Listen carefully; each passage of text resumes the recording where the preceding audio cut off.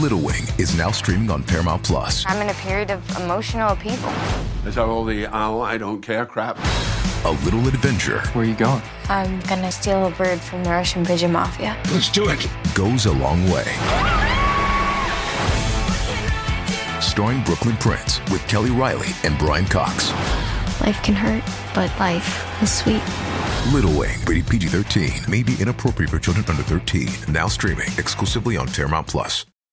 How do you make a vacation last? How do you hold on to the joy, the clarity, the calm? Easy. You go to Aruba. You'll spend your time relaxing on cool, white, sandy beaches and floating in healing blue water. You'll meet locals brimming with gratitude for an island that redefines what a paradise can be. You won't just feel great. You'll feel relaxed, renewed, and ready for life. That's the Aruba effect. Plan your trip at Aruba.com. Find a fresh take on a fall getaway to Wilmington, North Carolina and beaches. Enjoy hiking trails in a state park, fresh seafood with a side of live music, and fall festivals galore. Then live it up along the Riverwalk in Wilmington's historic downtown. With 3 island beaches, Carolina, Curie, and Wrightsville, and a vibrant downtown, you get the best of the Carolina coast all in one place. Plan your fall getaway at WilmingtonandBeachesVacation.com.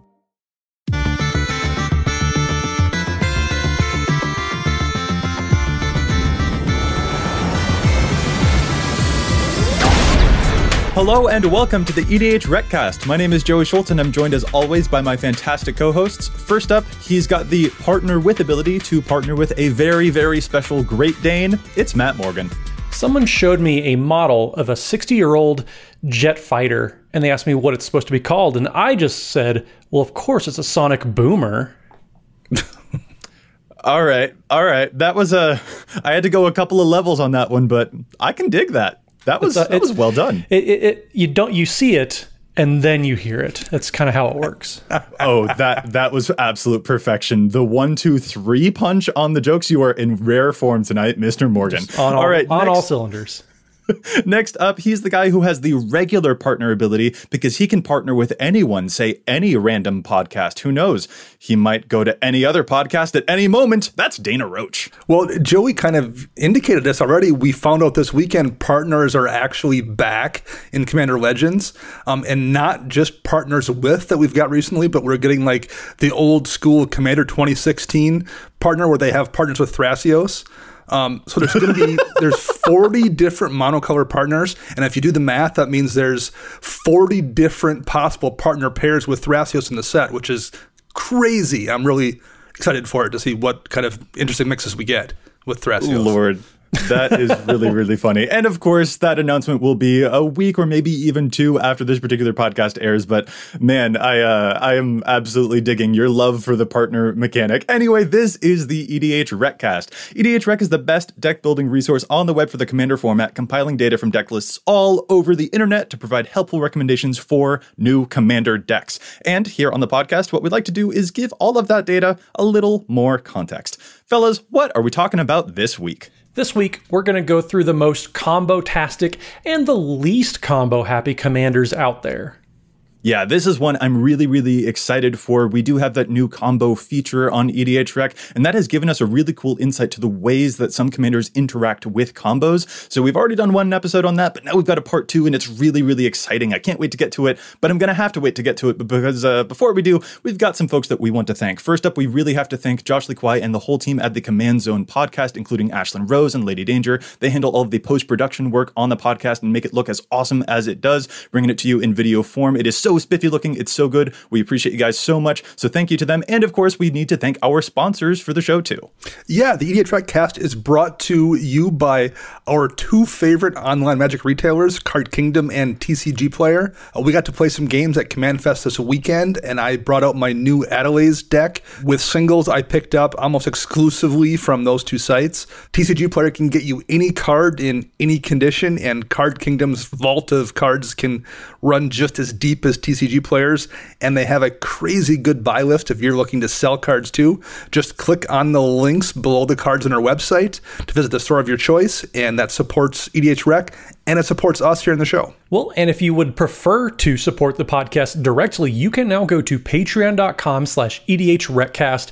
We have several different tiers all set up with all sorts of different perks too pertaining to the podcast. Maybe you want to join our Discord, and there is a level for that. There's also a level if you want to submit a challenge of stats, you're able to do that now as well. So head over to patreon.com/EDHRECast to support the show directly. You can also support us by just clicking the like button or upvoting us on whatever podcast app you happen to listen to. That means a lot too. That does us good, helps with our engagement, boosts our numbers, and shows us that the content we're creating means something to you. So that would be a great bit of support that we would appreciate as well.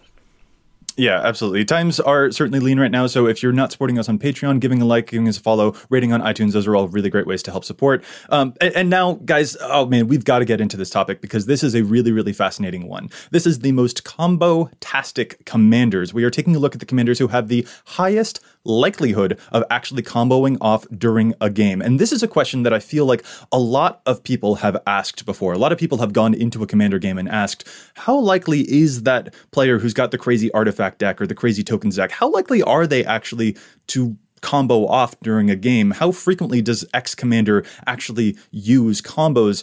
And now we've kind of got a way to measure that. It was something that we were working on when we first released the combo feature on EDHREC. That once again is edhrec.com/combos. And now we've got a way to actually measure that and see which commanders are actually statistically the most combo heavy. So just a quick refresher, because we did cover this a couple episodes ago in episode 125, where we did look at the most popular combos and then specifically ones that involved legendary creatures. So this is going to build off of it. And just to kind of go over our bases again one more time, make sure the methodology is out there. We are using the new page, just edhrec.com/combos, to help measure all the different combos and all the stats we're going to reference. And shout out again to Commander Spellbook for assembling that whole database. They did an amazing job of lining everything out there, and they had a judge working with them to make sure combos actually work, because I don't understand how they work. So it's a good thing somebody else does. Yeah, absolutely. So in that episode, we looked at some of the combos, the most common combos that actually include a legendary creature as a piece of that combo. But that doesn't tell the entire story. That doesn't mean that that legendary creature is necessarily the most combo-tastic commander, or even that that's always a common thing that that particular legendary creature's deck will do. So now what we're going to do is compare that data from the info that we got from the database here and actually compare it to the main page of any given commander on EDHREC to see how frequently those commanders actually do use combos, how frequently those combos appear on a commander's EDHREC page, and how frequently they actually run them in what percentage of decks. So an important note here, these are sorted by percentage, not just the total number of combos that appear. So let's use an example of why this is the case. Golos Tardieless Pilgrim is 5 colors and can play literally anything. And there are 697 different combos that appear in the Golos page, which is an insane amount of different combos. Yeah, that's a lot of moving pieces. That's way too many. But a key thing to keep in mind, though, is just because they can run the combos doesn't mean they currently are. So there's only about 1,300 of the 4,000 or so Golos decks out there that actually contain one or more of these combos. So Golos decks only actually, have a combo finish in them about 30% of the time. So it's a case of just because they can doesn't always mean they are. So we'll measure this, like we said, not by the raw number, but by the actual percentage of usage of commanders. And it's going to be way more than 30% compared to Golos. That's why we're not going to see Golos on this specific list. Oh, yeah. The commanders that do make frequent habits out of comboing, they are at way higher rates than 30%. So let's get into it. We're going to be going through the top 10 most combo-tastic commanders. Start us off with number 10, Dana. Who we got? Number 10 is Gerard Weatherlight Hero with 63 total combos. So 148 of the 205 Gerard decks in our database, 72% of them are combo decks. 25% of those Gerard decks include both Revel Arc and Karmic Guide, which combine with any sack outlet at all to just infinitely loop. You can use Goblin Bombardment, something along those lines, for infinite damage, but it's a absolute combo powerhouse in Boros.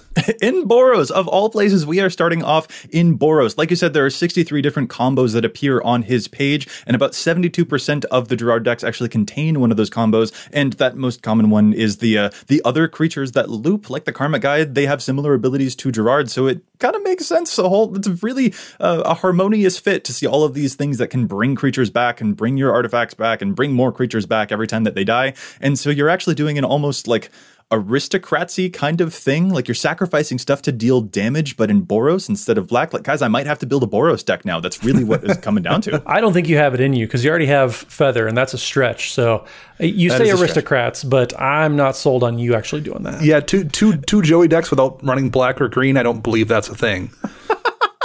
No, all right, out of the question. I've been appropriately called out. And actually, that's probably a distinction that I ought to make there. It isn't necessarily an aristocrats deck just because it does have one particular type of loop. Like a combo isn't necessarily aristocrats necessarily. And I probably enjoy the aristocrat strategy a little bit too much to be entirely swayed over to our bearded hero. Well, our next commander actually has Joey's color combination. It is black-white, so there's black in it. Not really running aristocrat style, but it's more of a life manipulations type deck, and that is Selenia Dark Angel. So she is the legend back from Tempest days, also known as Dana's first gray hair. So that is 3 in Orzhov for 3/3. You gonna be okay, Joey? No, that was savagely good. I'm sorry. I'm completely... Go on with our number 9, but that was really, really funny. I wasn't ready for that. I love you, Dana. Thanks, man. Selenia Dark Angel is 3 in Orzhov colors, so a black and a white for 3/3 legendary angel with flying. Selenia Dark Angel counts as an angel, but that's kind of creature typed now. But you have the ability to pay 2 life to return Selenia to the owner's hand. So Selenia comes in at number 9. With 57 total combos available to her that are showing up on the page, but only 209 of the about 276 decks on the website currently are playing some sort of combo finish to them. So about 75%, so a little bit more than Gerard, but they're playing all sorts of different combos like Sanguine Bond and Exquisite Blood. Even 37% of Selenia decks out there are playing the Exquisite Blood Sanguine Bond combo in there. So it's got all sorts of different crazy cards in there. Plenty of other replacements in there. I know Vito, the new legendary vampire, that's probably made its way into plenty of Selenia lists as well. What do you guys think of the Darkest of Angel coming in at number 9? I think that really makes sense. This is a combo deck because the way Selenia works, particularly if you're doing the life swap version of the deck, is you just repeatedly activate that ability to bounce her to your hand.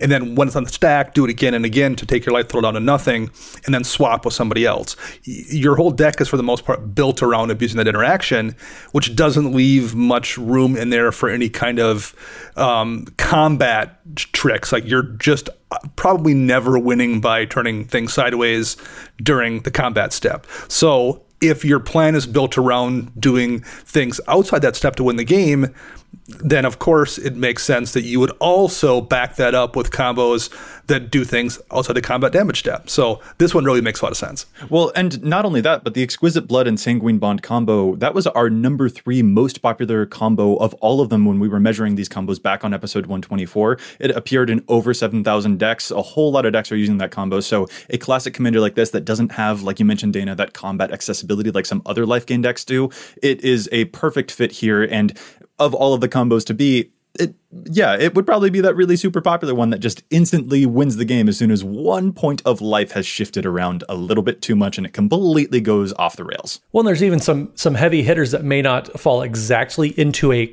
infinite combo type of loop, but stuff like Repay in Kind, those are some cards that may not be explicitly a combo, but they synergize incredibly well. Yeah. So it's not surprising to see just any of these cards really showing up. Number 8 on our list here is Yasan the Wanderer Bard with 33 total combos. 660 of 865 decks have at least one combo in it, so 76%. They tend to be infinite mana combos, especially with things like Priest of Titania and Umbral Mantle, or basically anything you can do to untap things that generate mana. 18% of them use Priest of Titania and 12% use Elvish Archdruid, but there's plenty of other options, and there's a lot of good synergy there because Yasan's tutoring ability to go get things, first of all, can go get you the combo piece, but it also interacts very nicely with things things that untap your stuff, because then you can reuse the Yusan ability. So it really makes sense that this is a combo deck, again, similar to Selenia. There's just a lot of synergy between what the deck wants to do and what the combos are doing. Yeah, for sure. This also strikes me as one of those commanders that it looks innocent to me. I don't know if you guys necessarily get that impression, but I look at Yusan and I'm just like, oh, this is a really clever kind of it's a neat flavor. It's a mono green deck. I don't think that this will be, too huge. It's probably not going to be, oh my goodness, they just went infinite and suddenly there's a Crater Puff Behemoth. How did they get there? Like, that's my experience with Yusan. Like, I remember my thought process of watching it unfold into something totally way more chaotic than I thought it was going to be, when I thought that it was perfectly innocent looking. I played this deck actually when it first came out, and I was not even playing a combo version of it. I just thought, oh, this would be a fun, silly mono green deck, and then realized once you went and got Seedborn Muse, you just won the game and nobody realized it yet, because at that point you were just going to go grab things and then grab Crater Hoof and run everybody over. So even without understanding really the complexities of these combos, it's a really, really powerful deck. And once you add in all of these layers, it gets that much more impressive. Well, and you're also in mono green, so yes, you have access to potentially infinite mana, but you also have some pretty good mana sinks. You see Azuri Renegade Leader showing up, which is a very, very good mana sink. Oh yeah. If you have an Elvish Archdruid generating a bunch of mana because there's a bunch of elves in play, using Azuri Renegade Leader's ability to, you pay 3 green and 2 generic mana, but all your creatures get +3/+3 and trample till end of turn. Well, you just activate that 20 different times, and everybody else is going to be dead in pretty much a heartbeat right there. Yeah, 20 is low, man. Absolutely. Well, anything else is excessive, really. Oh, you're just flexing at that point. Yes, I put it's flexessive. That didn't work. All right, we're going to move on now. Let's move to number 7. The number 7 commander that we're seeing here that has a bunch of combos in its decks. This is, surprisingly, Bruvak the Grandiloquent. He has 16 total combos that appear in some variations on his commander page, which doesn't sound like a whole lot, but wait for this. Of the 153 Bruvak decks, 119 of them are using cards that involve one of those types of combos. So let's see, that's about 77% of the Bruvak decks are using combos in some way. And this kind of threw me off guard, I'll be perfectly honest. I didn't expect it to be something like this, but it does actually, once you realize that this is a mono blue commander, and that means it can use the Isochron Scepter and Dramatic Reversal combo, then things sort of start to puzzle piece together, clunk into place. This is a commander that can absolutely go infinite. And as we discussed on our mill episode, I mean, milling people, it doesn't scale necessarily well to an EDH environment, so leaning into combo, it's definitely something that we see this particular commander doing to make that strategy a little bit more viable. Well, and it's interesting, too, because being the mono blue mill commander, I wouldn't have thought people were going to try really hard to make combo happen with Bruvak. Sure, you have 2 different versions of Lazav that probably are going to be a little fitting, and they give you access to black, so you can play like the Duskmantle Guildmage combo with Mindcrank or other combos like that are a little more well known. So it's interesting to me seeing Bruvak showing up so high so soon, because he only came out in Jumpstart a few months ago. Mm-hmm. So it's actually really surprising. The Isochron Scepter Dramatic Reversal combo, that's not surprising because literally any blue deck can do that. But it is kind of saucy seeing the Sphinx's Tutelage and Painter Servant combo showing up, because everything is blue when you mill it, or whatever color, and then you just mill them out infinitely from there. That is kind of saucy to see Painter Servant showing up again in creative ways now. It's been unbanned in 2020. Yeah, absolutely. 40% of the Bruvak decks are using that Isochron Scepter one, but 25% of Bruvak decks are running that Painter Servant. And when people are running Painter Servant, it's probably for a really spicy reason, and Bruvak definitely falls into that one. So that is our number 7 commander here. Let's move now to number 6. It is also a mono blue commander. Yeah, number 6, we're looking at Urza Lord High Artificer. 82 total combos. Just under 1,600 of the just over 2,000 decks have at least one combo in the list. That's 77% featuring one combo. There's a lot of Dramatic Scepter here, so no surprise there. Like Matt said, if you're playing mono blue, odds are there's a pretty good interaction there with Scepter and Dramatic Reversal. But this time in conjunction with Sensei's Divining Top, which you can activate the top's ability to untap it with Scepter, tap it again, repeat it over and over again. You can get a ton of draw activations here to draw your whole deck out. 4% more decks are using Scepter and Reversal plus top than just Scepter and Reversal. Which is hilarious to me, just by the way. I think that that's a really strange metric, and it almost doesn't quite make sense in my head, but like, you are very, very likely to see a Sensei's Divining Top in an Urza deck. And once again, this is a commander that really nicely synergizes with the most popular combos, like we saw with Selenia earlier, where Exquisite Blood and Sanguine Bond were the number 3 most popular combo in the entire format. Urza, he's the most common commander using the Dramatic Reversal and Isochron Scepter, as we saw on the past combo episode. So once again, those things, the things that the combos are after and the things that the commander is after, they are in perfect alignment here. Well, and just having a mana sink when you do the Dramatic Scepter combo, having that on the commander to actually use that mana sink. Plus, Urza turns literally every artifact into a mana artifact. So this is just a natural shoe-in. I don't think anybody should really be surprised they're doing this, because if there's anything blue is very good at, it's artifacts and then spells. So being able to tutor for all your combo pieces too, I don't know what else we can really say about this one. Here's what I can say. We shouldn't be surprised to see it so high, but also I am surprised not to see it like in the top 3. That one does actually surprise me a lot, to see that Urza is 77% of the time going to be combo. I expected it to be closer to like 90 or something like that. Like, that is kind of surprising to me. Some people just like playing fair. Yeah. One thing I'll note here that Urza actually kind of has in common with Bruvak, our last commander we talked about. That Dramatic Reversal is really good in the deck, even if you're not playing with a combo.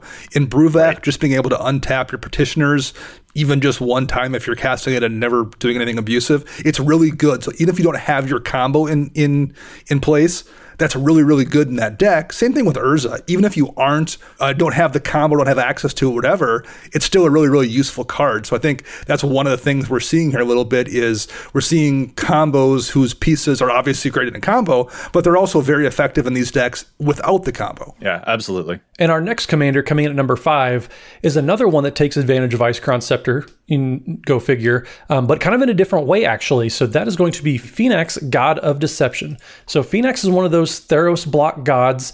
It's the Dimir one that has the typical, as long as your devotion is a certain number, it's not a creature, it's indestructible. But the important part of Phoenix is the last ability that reads, creatures you control have tap, target player mills X cards from their library, where X is this creature's toughness. So it's all about big toughness creatures being able to mill folks infinitely. So yes, they obviously have the Dramatic Scepter combo to mill, untap, etc. But there are actually 61 combos that we're seeing on the Phoenix page, and that puts us about 1,200 or so of those decks out there are playing some sort of combo in there. Of the 1,500 plus decks, that puts it about 80% of decks out there are playing some sort of combo to mill people out in those Phoenix lists. Man, this is one that I really didn't expect to see. Like, I was surprised by Yisan, but I feel like when I've played against Phoenix out in the wild, it's been some really honest to goodness, just regular old-fashioned mill that maybe struggled a little bit against the expanded scale of the Commander format. But the numbers are really bearing it out here that Phoenix is there to actually combo mill people out, which is something that we kind of pontificated about during our Math Behind the Milling episode. But it's really being borne out here, because it's not just the Dramatic Reversal combo. You can also use things like the Duskmantle Guildmage and Mind Crank combo that, Matt, you alluded to earlier in the show, where when someone gets milled, they'll lose a life, and then when they lose a life, they will mill, and then so on until they mill out completely, or more likely lose all of their life. And that's just one of many different combos combos that we're seeing on this page. Well, and my favorite combo showing up here, it's kind of actually a one-card combo when you think about it, along with Phoenix. That card is Eater of the Dead, and this card is so old, Dana might have forgotten about it. I know I certainly have, but Eater of the Dead is a creature for 4 and a black, for a 3/4 that says, you can mill it, but the ability on there is to, basically you can remove a creature from any graveyard to untap Eater of the Dead, which means you can mill somebody for 4 with Phoenix out, and as long as there's a creature in a graveyard to exile with Eater of the Dead's ability, you can do that, untap Eater of the Dead, then tap Eater again to mill, and as long as, again, there's another creature that you milled out, you're going to do this as many times as you want. And it is such a crazy interaction. Only 43% of Phoenix decks are playing Eater of the Dead, though. I mean, but that's still, 43% may be playing the Eater of the Dead, but some of these other ones, they're showing up so frequently, like you said, 80% for Phoenix, that this is still a really deadly commander. When you sit down across from, there's a pretty decent chance that there actually might be playing some type of combo, even one they don't possibly know about, because it's so possible with these commanders. And as if the mill train wasn't enough, like we saw Bruvac earlier, and now we're seeing Phoenix, it's actually not done. Our number 4 is also a mill commander. This is Sir Q, Demir, Lobotomist. This is a really strange commander that is all the way back from the original Ravnica set. Whenever you cast a blue or black spell, it exile mills 1 card from an opponent's deck. So if you are able to cast a whole lot of spells, you can exile mill them completely to death. So once again, this is a situation of Isochron Scepter and Dramatic Reversal showing up here. So you can infinitely cast a bunch of blue spells and then infinitely exile mill all of your opponents. Really powerful synergy there. But there's actually 51 total different combos that appear on Sir Q's page. And of the 300 Sir Q decks, 244 of them are using one of those combos in some way. That is a rate of about 81%. So Sir Q, if you sit down across from that one, make sure you watch your back. I mean, Sir Q definitely at least strikes me as more of a combo commander than Phoenix did. That one doesn't really surprise me. Phoenix absolutely is one I think of as a kitchen table commander where you're, just slowly old school grindstoning somebody out over the course of a 2-hour game. Sir Q at least is something that strikes me as a definite combo commander that wouldn't shock me at all to see people running these interactions. Yeah, for sure. But man, mill is a lot more deadly than I think we all gave it credit for, just based off of the numbers we're seeing here. All right, we are now down to our top 3 most combo-rific commanders. But before we get to them, we are going to take a brief pause and challenge some stats, because there is a lot of info, a lot of data here on EDHREC, but we don't always agree with it. Sometimes we think that cards are seeing too much play, sometimes they are seeing too little play. So what we like to do is challenge those stats here. This episode is brought to you by Paramount Plus. Get in, loser! Mean Girls is now streaming on Paramount Plus. Join Katie Heron as she meets the plastics in Tina Fey's new twist on the modern classic. Get ready for more of the rumors, backstabbing, and jokes you loved from the original movie with some fetch surprises. Rated PG-13. Wear pink and head to ParamountPlus.com to try it free. Hey, it's Kaylee Cuoco for Priceline. Ready to go to your happy place for a happy price? Well, why didn't you say so? Just download the Priceline app right now and save up to 60% on hotels. So whether it's Cousin Kevin's Kazoo Concert in Kansas City, go Kevin, or Becky's Bachelorette Bash in Bermuda, you never have to miss a trip ever again. So download the Priceline app today. Your savings are waiting. Go to your happy place for a happy price. Go to your happy price, Priceline. Matt, how about you start us off this week? What's your challenge? So challenge of stats, that's the section where for $10 a month at patreon.com/EDHRECast, people can submit their own challenge of stats for us to read. Okay, the Patreon plugs. Are you pulling a Brainstorm Brewery here, I might Matt? be Is that what stealing you're up to? a page and Anyway. trying to... I mean, I could tell you about twitch.tv/EDHRECast where you can watch all of our amazing games every week as well. Wednesday nights, 7 Mountain Time. That's so good. Yes, it is a Patreon tier where you can submit challenge to stats idea. We will be picking listener challenges. So excellent plug there, Matt. But what is your challenge? Not just the Patreon. What's your challenge? Okay, so my challenge this week is a card that we are not seeing enough of from the recent Core 21 set. That card is Ghostly Pilferer. So it is 1 and a blue for a 2/1 Spirit Rogue. Whenever Ghostly Pilferer becomes untapped, you may pay 2 mana. If you do, you can draw a card. Whenever an opponent casts a spell from anywhere other than their hand, which includes the command zone, you draw a card, and then you can also discard a card, and Ghostly Pilferer cannot be blocked this turn.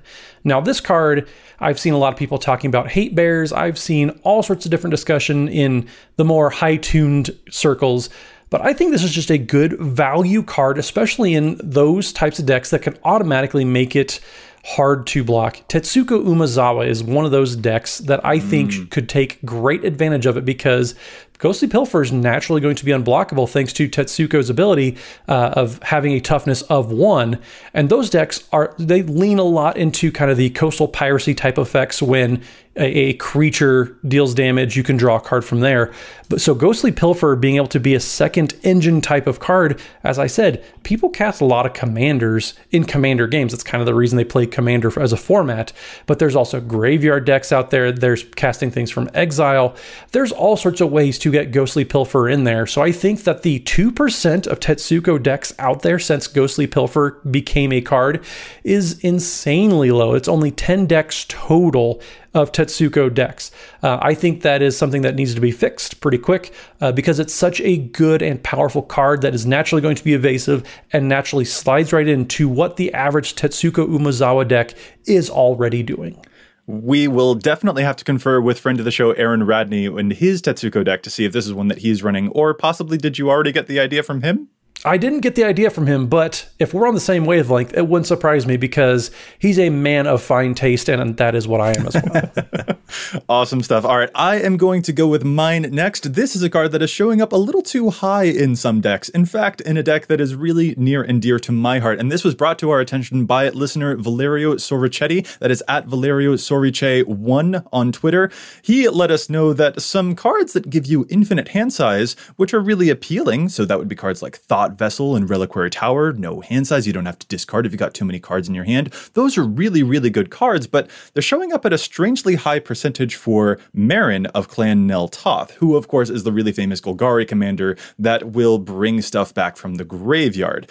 Thought Vessel shows up in 9% of Marin decks, and Reliquary Tower shows up in 18% of them. And man, as a graveyard aficionado myself, yes, it's been a little bit since I said it, as a necromancer myself, I love discarding cards more than I love drawing cards sometimes. I don't ever want to have an infinite hand size. I want a stacked graveyard. So Valerio, totally agree with you. These cards are way too high for Marin. That's very on brand for you, Joey. Why, thank you. So congratulations. So I have kind of a strange comparison here. This isn't necessarily a challenge for a specific deck, but just a weird interaction on a particular card I noticed that should make it see more play than a similar card. So the card I'm talking about here is World at War, and specifically I'm talking about World at War in decks that can copy spells, which is where I encountered it. And it's in roughly the same amount of decks as Relentless Assault, another card that also gives you extra combat steps. The important difference here is the wording of the two spells. The way Relentless Assault is written is it says you untap all creatures that attacked this turn, and you get an additional combat phase followed by an additional main phase. The problem there is if you copy that spell in a deck that has the ability to copy spells frequently, your creatures that attacked don't untap because the copy happens immediately. So even though you get a second and you get to copy that attack step and get a second bonus one, none of your stuff untaps. So unless you have vigilance or something, it doesn't really do you any good. World at War doesn't have that reading. The way World at War is written, after the first post-combat main phase's turn, there's an additional combat phase followed by an additional main phase, and at the beginning of that combat, untap all creatures that attacked this turn. So if you copy that, the way that's written, your creatures untap during the attack step. So if you have a commander that has the ability to copy spells, or just a deck that's copying a bunch of spells and does want to attack, World at War actually works if you copy it compared to almost every other bonus attack step spell. That was comprehensive, and I only followed about 38% of it, but that is a really good tip. I did not know that interaction about the Relentless Assault when you copy it, so well done, Dana. I am impressed, even if I am also baffled. Thanks, man. You're very welcome. All right, let's get on now to it. We are talking about the top 3 most commonly combo-tastic commanders. We're into the top 3 now. Matt, I'm going to pass this back off to you. What is the third commander that we're seeing here that has the most high percentage likelihood of comboing off in their deck? I'm so flattered you're giving me this one, but I do have a brand, as do each of us, so I'm glad I get to introduce Safi Eriksdottir, the number 3 commander on this list. That is the Selesnya commander with some pretty weird abilities. So what you can do with Safi is you can sacrifice Safi Eriksdottir, and then whenever target creature is put into the graveyard this turn, return that card to play. Safi has about 68 combos on the page. 147 out of the 175 decks total are playing some sort of combo in there, so about 84%. 89% are using the Revel Arc combo, but then 86 is using a modern combo that I've used many times over with Renegade Rallier, where you can sacrifice Safi to bring back Renegade Rallier. You sacrifice Renegade Rallier to, say, an Ashnod's Altar, and then Renegade Rallier comes back. With Renegade Rallier's ability, you target Safi, come back onto the battlefield, and you can repeat that process all over again. It is infinitely good. Let's just say that.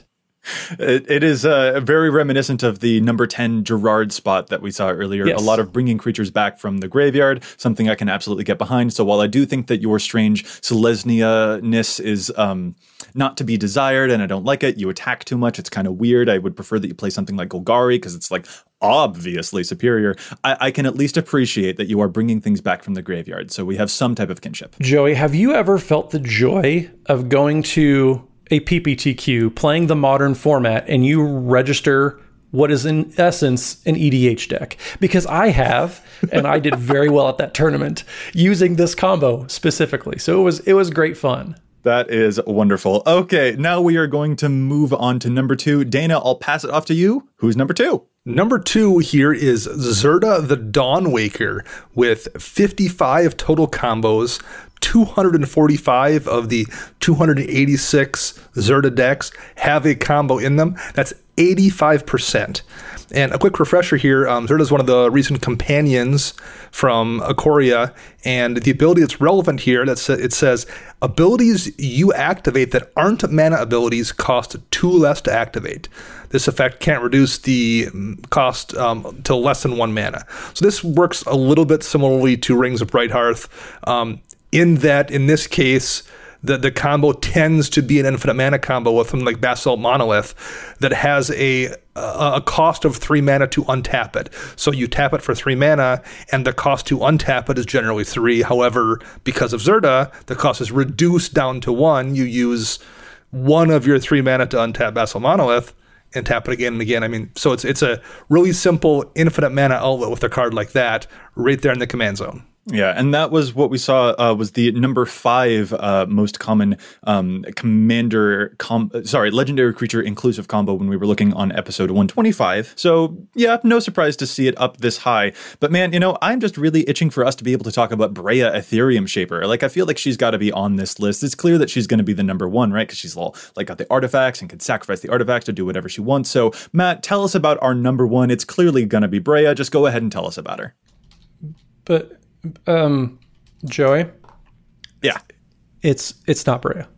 It's not Breya? It's not Breya. Breya's not number 1? Wait, okay. What? Well, so you're close. So you take Breya, you take out the black, and you take out the white, and what are you left with?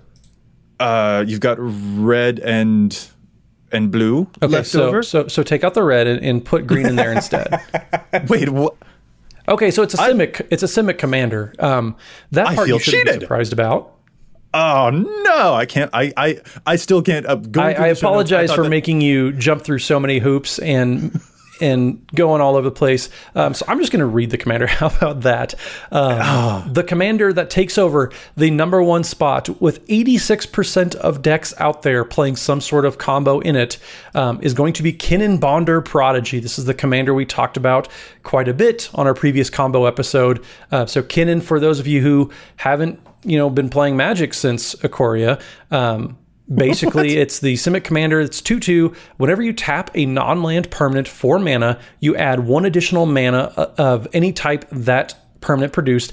Then you can pay 5 in Simic to look at the top 5 cards of your library. You may put a non-human creature from among them onto the battlefield and put the rest on the bottom of your library in any order. The most common combo that you're going to see is another one of those 1-card combos with the commander. Basalt Monolith is that card. You can tap it for what becomes 4 mana with Kinnan out. Then you pay 3 mana to untap it, tap it again for 4 mana. So you're netting 1 mana every time, basically. It's not hard to pull off at all, guys. It's kind of, I wouldn't say training wheels, but it's definitely, you have those big, super wide mountain tires. It's very easy to pull off. Yeah, instead of their cost reducer that we got with Zerda, this is getting extra mana and functionally winds up being the same thing. You're just generating infinite mana by repeatedly activating the same ability. Yeah, they couldn't give Boros a combo commander in the same set without giving Simic something else that also allows you an activated ability in case you can use any of that mana. They couldn't let Boros have it just alone. And this also, in retrospect, it shouldn't surprise me to see it here because this was the number 1 card that we mentioned that includes a commander that combos off when we were looking through on our last episode that we talked about the whole combo subject. So I shouldn't be too surprised, but I was floored when we put this top 10 together not to see Breya in the top 10 or even in the top 3. Like, she's such a fantastic artifact commander. I always associate Breya decks with her, and I couldn't understand, where is she? How is she not in the top 10? Have we drawn the data wrong? What's going on? So we decided to expand a little bit further, not just the top 10, but let's throw onto the screen the next 10 here from 11 to 20. Is Breya there? Is she here? Can I talk about Breya or no? Well, Joey, looking at the numbers 11 through 20, Breya does not make the cut there either. Wait, no, really? I'm kidding. She's number 12. So close to the top 10. Goodness. Oh, thank goodness. Okay, yeah, let's look through it. Yes, so 70% of her decks are using some form of combo. That's nearly 2,000 of her 2,800 decks. There are 194 possible different combo iterations on her page. Oh my goodness. Number 12, you know what? I can live with that. I really thought that she would be higher, but at least she's there. There are some really interesting commanders here that we're seeing once we expand past the top 10 and take a look at a couple of these other ones. There's a lot of pretty nasty commanders here that can use some type of combo, and it's a pretty decently hot popularity for them too. Well, it's kind of cool seeing Calamax the Stormsire. That's the teamer colored legendary dinosaur from Ikoria Commander showing up at number 19, 66%. So 2/3 of Calamax decks are playing some sort of combo.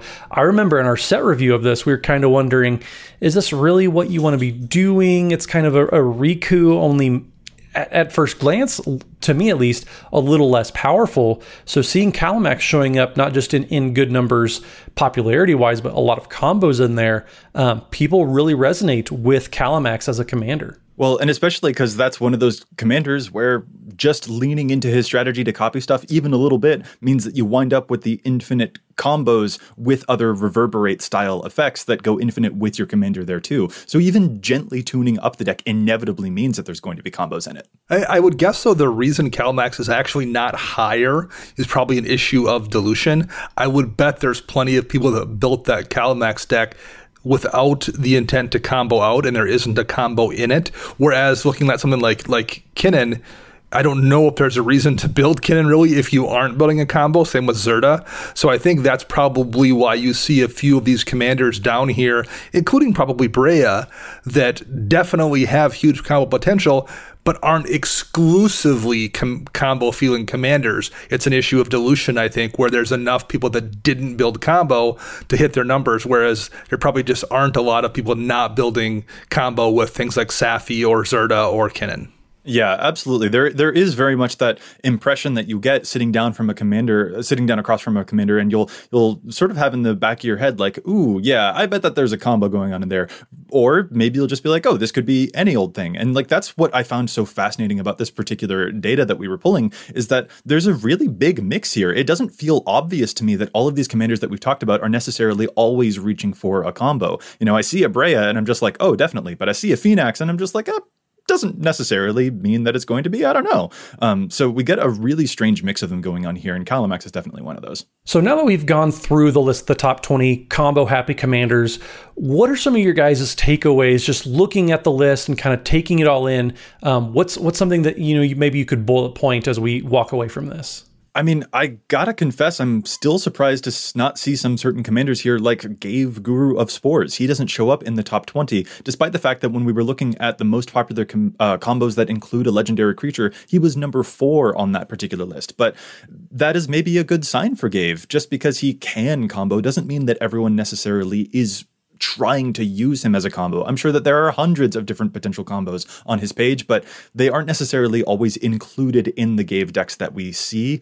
So that's kind of a refreshing piece of information for me there to take away, that I've got a knee-jerk reaction when I see Gave, but that isn't always the way that people are necessarily going to build him. If I were to offer up a guess as to why Gave in particular doesn't show up here, it would be that despite the ability to generate a ton of infinite combos in Gave, you still tend to need to use the combat damage step to win. I think the same is true with Animar. There's a lot of Animar infinite combos to make Animar infinitely large, but you still need to swing in and win. And I think there's perhaps a group of people that when they want to build a combo deck, they want the combo to win. They don't want to have to deal with the extra step of having to swing in. So I wonder if that doesn't knock those numbers down a little bit, because those Gave and Animar both tend to be combat damage win conditions off the infinite versus some of these other ones that just win the game.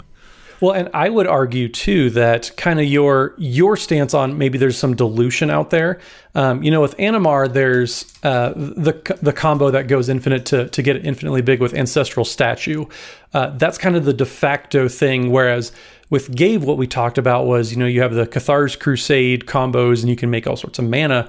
So I think people have kind of honed in, and the stats have kind of become self-fulfilling, where people find the most efficient thing and they focus on that versus exploring a little more like you used to be able to do with Gave especially. We joke many times about how you can oops into a combo with dang near any card with Gave.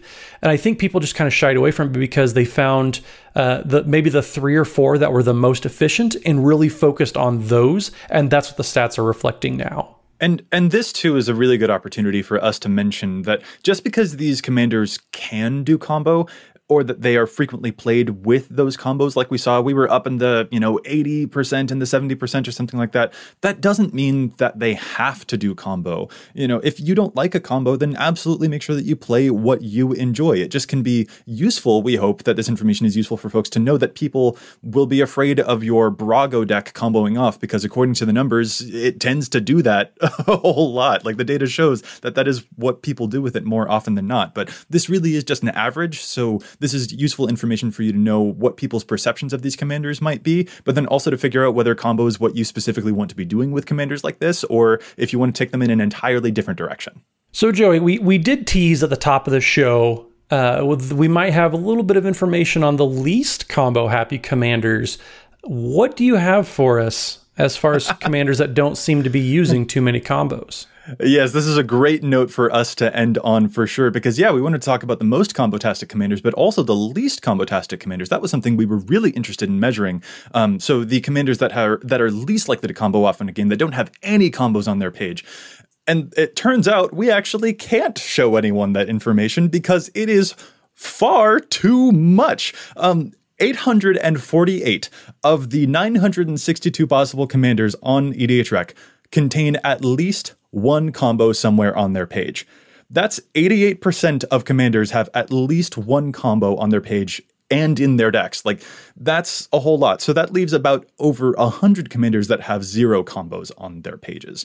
And that is just far too much to fit into one episode. It's just very difficult to measure the absence of something, especially when it is that high. Notably, though, of those, over 100 commanders that have 0 combos on their page, not all of them actually see play. So, we did try another tack to maybe limit it down and see what the percentage looks like if we only count commanders that have at least 100 decks to their name. What did we find there? So it's an interesting stat, actually. So there it becomes 962 commanders, 534 of them have at least one combo in there, and have at least 100 decks to their name, which means 55% of all commanders have at least something going on combo-wise that are actually getting played. Yeah, like over 100. Oh, goodness, that's still a really big metric. But with that said, we were able to find one other piece of information. There is one commander, just one commander, that has over 100 decks to its name and has no combos on its page or in at least one deck. Dana, please tell us who this commander is. This commander is the best boy. The best boy! Mowu Loyal Companion. If Matt could have any partner, it would be this combo-free commander. It'd be the muscly boy himself, yes. The best boy. 272 decks, less than 1% have a combo. He doesn't go infinite because he's just a good boy he just wants to punch you in the face the normal way. He just wants his treats. That's all he wants. Just wants to wag his tail really hard against you. I just think that's a perfect note to end on. So it's difficult to measure some of the other least combo stuff, but at least we were able to find that Mowu, you're good, you're honest, you're not going infinite, you're just going right for our hearts. It's lovely. So with that, what I think we need to do is call this episode to a close. I'd like to thank my co-hosts so much for joining me. And fellas, if our listeners are interested in getting in touch with us, where can they find you all? So you can find me at Mathimus55. That's MATHIMUS55. You can also find all three of us and people such as CAG members, all the way to Command Zone editors showing up on twitch.tv/EDHRECast Wednesday evenings. And coming up, we even have Sed and Ken from the One More Mana show coming up to join the stream. It is going to be great, so make sure you tune in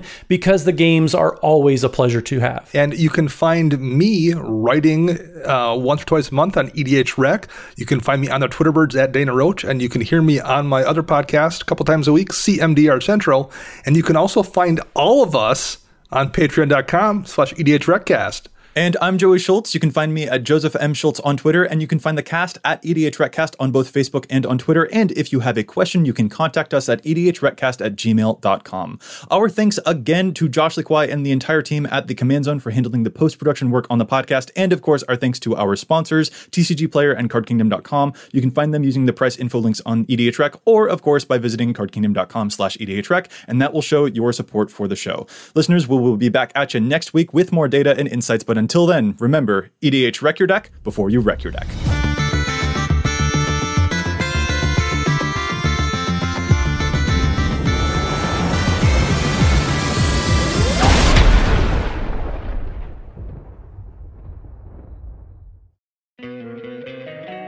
Don't you love an extra $100 in your pocket?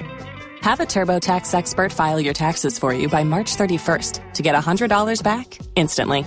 Because no matter what moves you made last year, TurboTax makes them count. That means getting $100 back and 100% accurate taxes, only from Intuit TurboTax. Must file by 3/31. Credit only applicable to federal filing fees with TurboTax full service. Offer can be modified or terminated at any time.